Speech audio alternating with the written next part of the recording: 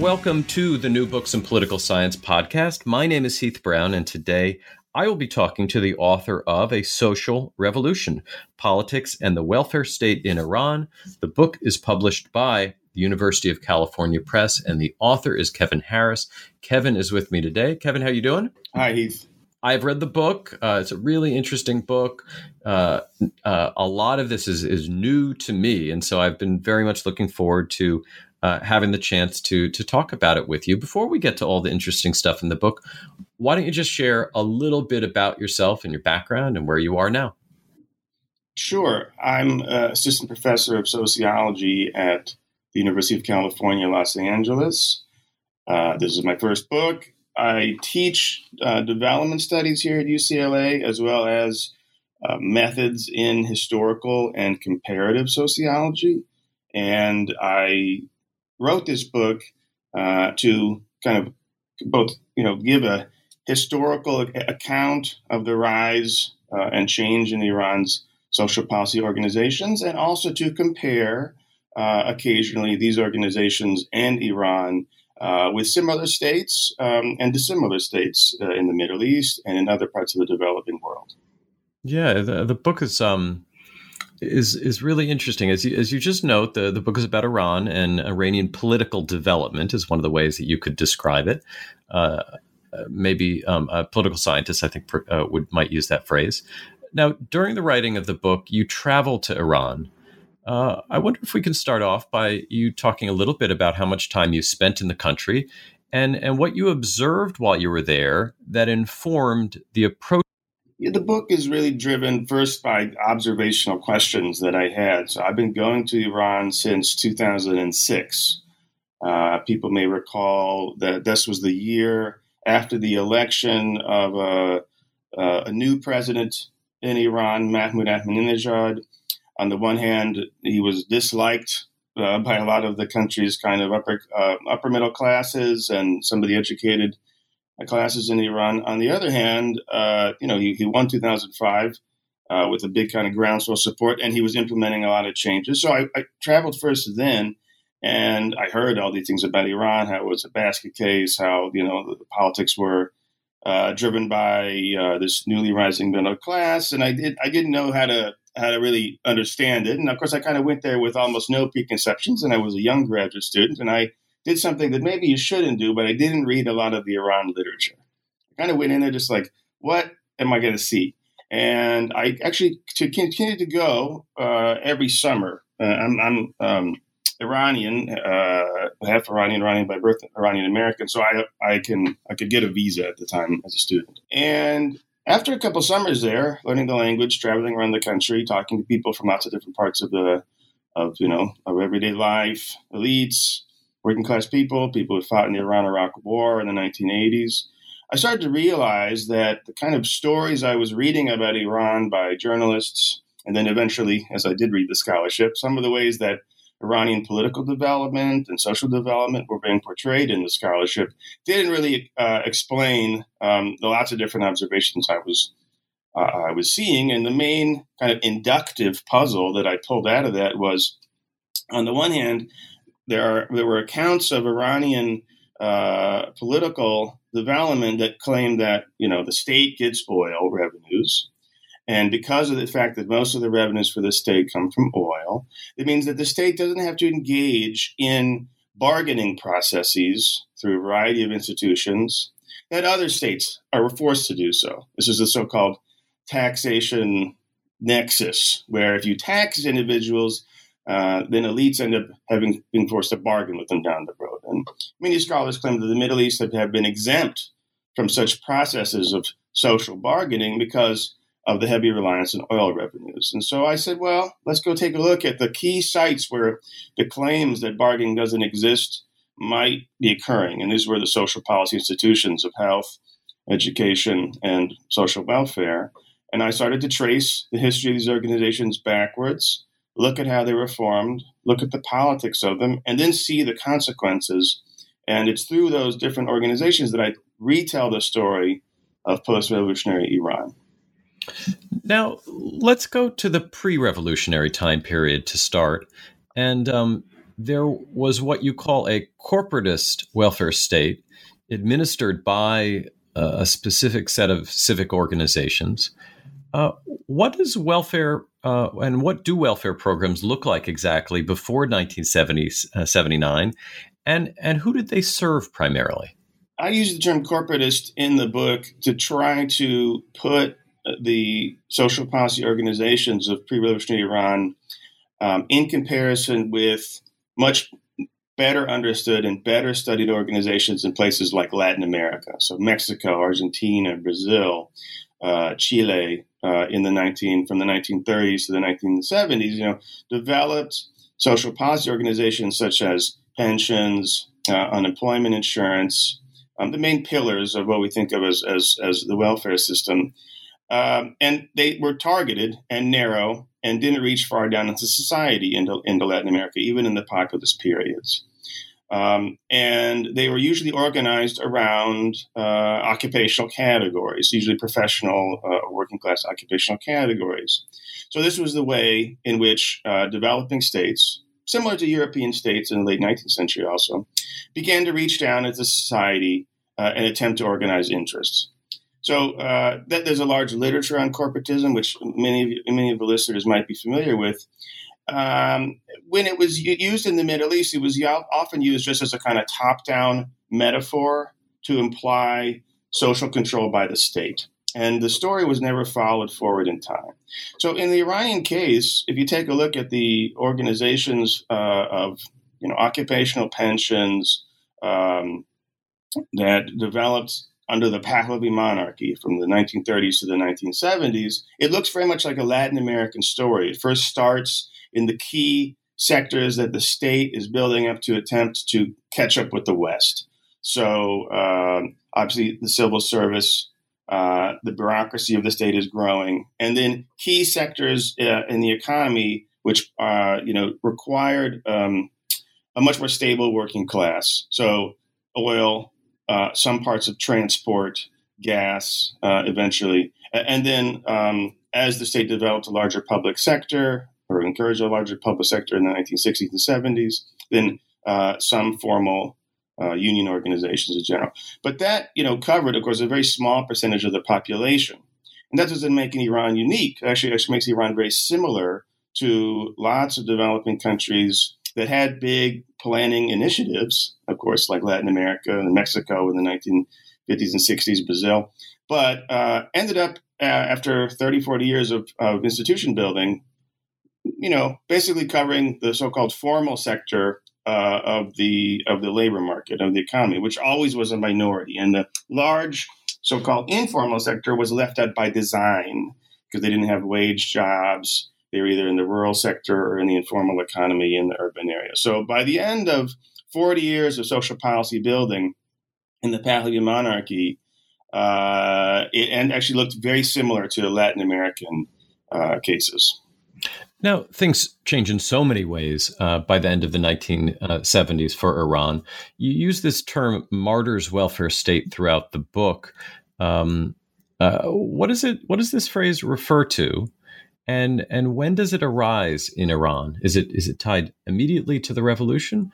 I should give credit to this term where credit is due. So I first read this term martyr's welfare state in a kind of one-off sentence in a lesser-known book from the historian Ervan Abrahamian, who's a historian of the Iranian left, usually.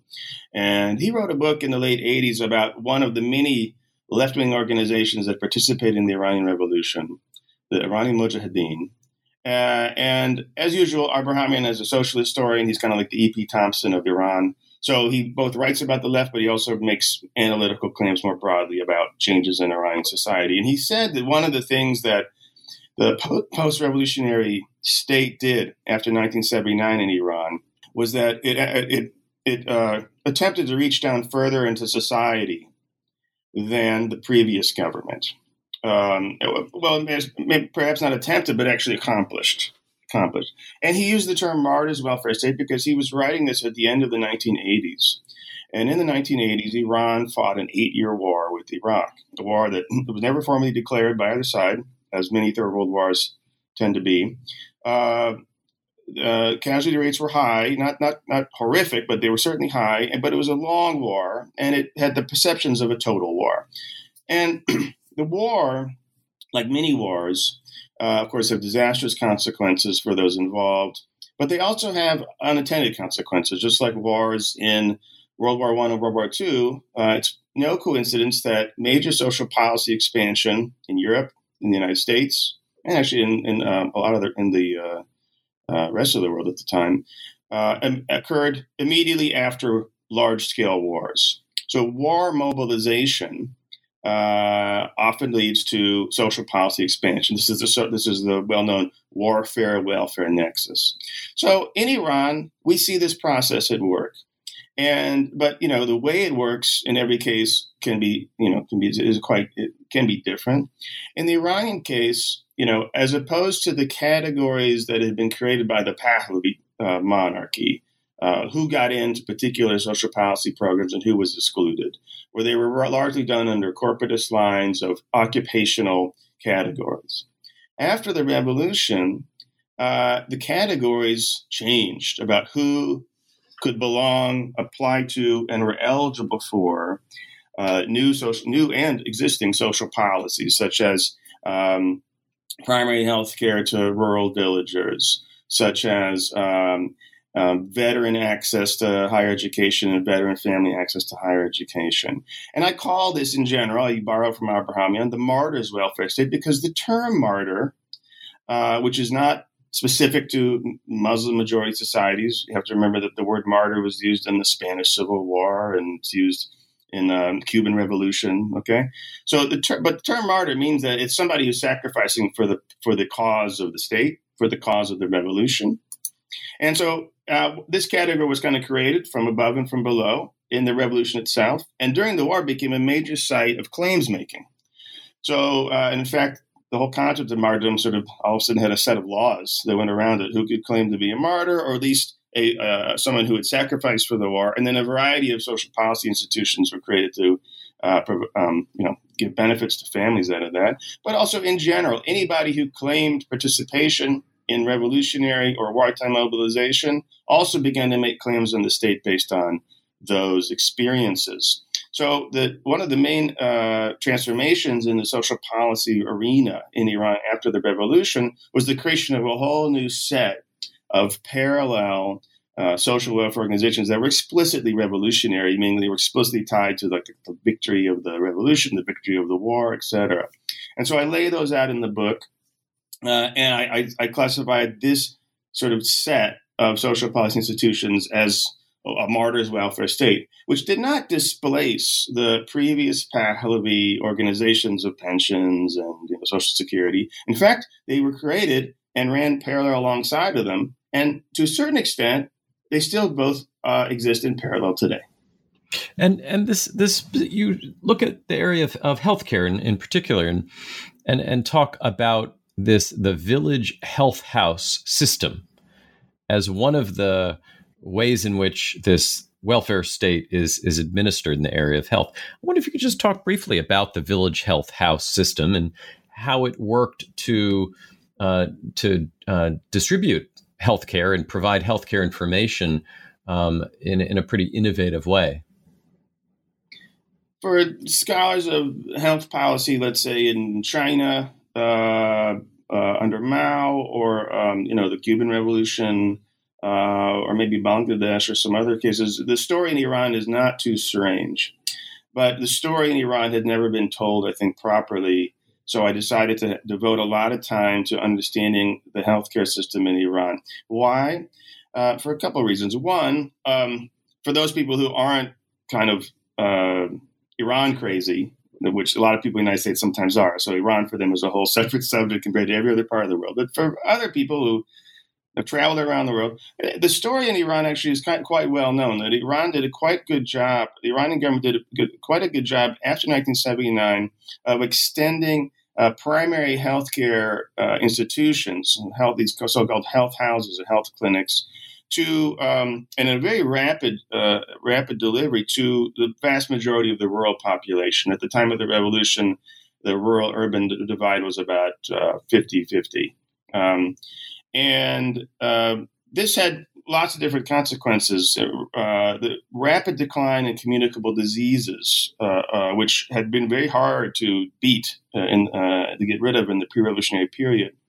And then eventually over time, the decline in fertility rates and the shrinking of family sizes in Iran. Iran went from a birth rate of around 6 to 7 at the time of the revolution, which wasn't because of the revolution, had been existing beforehand.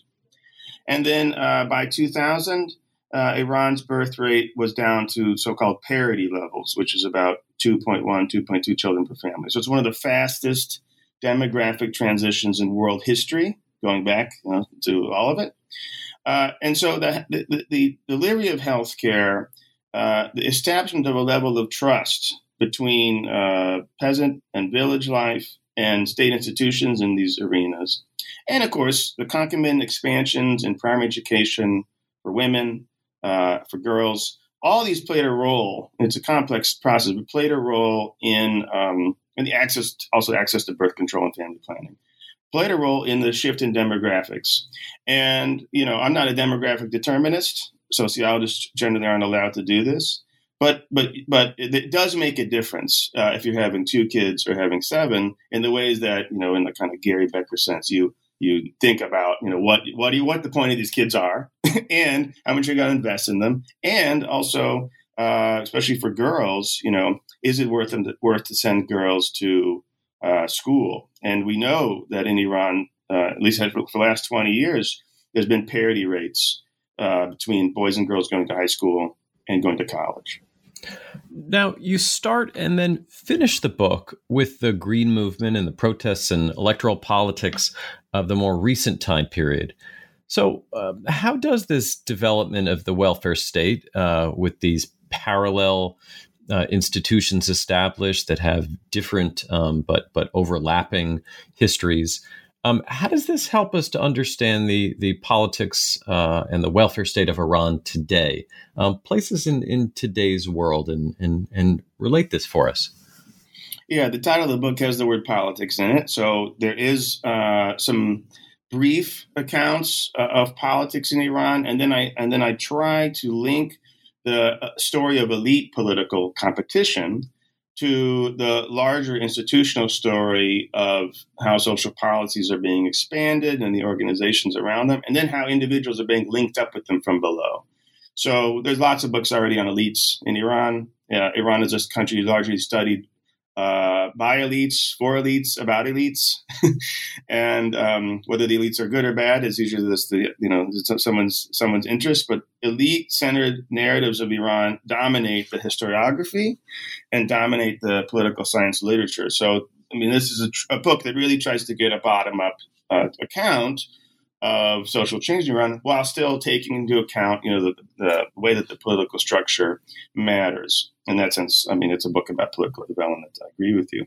So in that sense, Iran is a contentious society. There's been many instances of popular upsurges. The 79 revolution is the most famous one, but the largest set of public protests since 1979 occurred in 2009 in the months after, and largely weeks after, the summer's presidential election, where Mahmoud Ahmadinejad was up for re-election. When his victory was declared rather rapidly after the election, a lot of people believed that there was fraud, but the perception of fraud was wide. And I was living in Iran at the time. I was there for field work, and I saw this occur in front of me, and it actually helped me rethink the account of what a book about Iran should be, because the book about welfare systems shouldn't be a book about stasis. It shouldn't be a book about how states create social policy institutions and welfare systems, and that leads to lack of change. And if you remember in the 1960s in the welfare state literature in the United States, a lot of the discussion of social policy was about how social policies tend to control people. There was a debate by liberals and Marxists over, are welfare systems controlling individuals? Of course, that debate went out the window once the welfare state in the United States declined and nobody got more rambunctious. Nevertheless, the level of debate of the 1960s in the welfare literature is exactly the level of debate today, and how scholars and public intellectuals discuss social policies in the Middle East and actually in lots of the developing world. Think about China. So I wanted to show that just because individuals are linked to the state through social policy institutions, this can't automatically be called patrimonialism, patient-client relations, or more importantly, actually, successful attempts by the state to control individuals and keep them from protesting.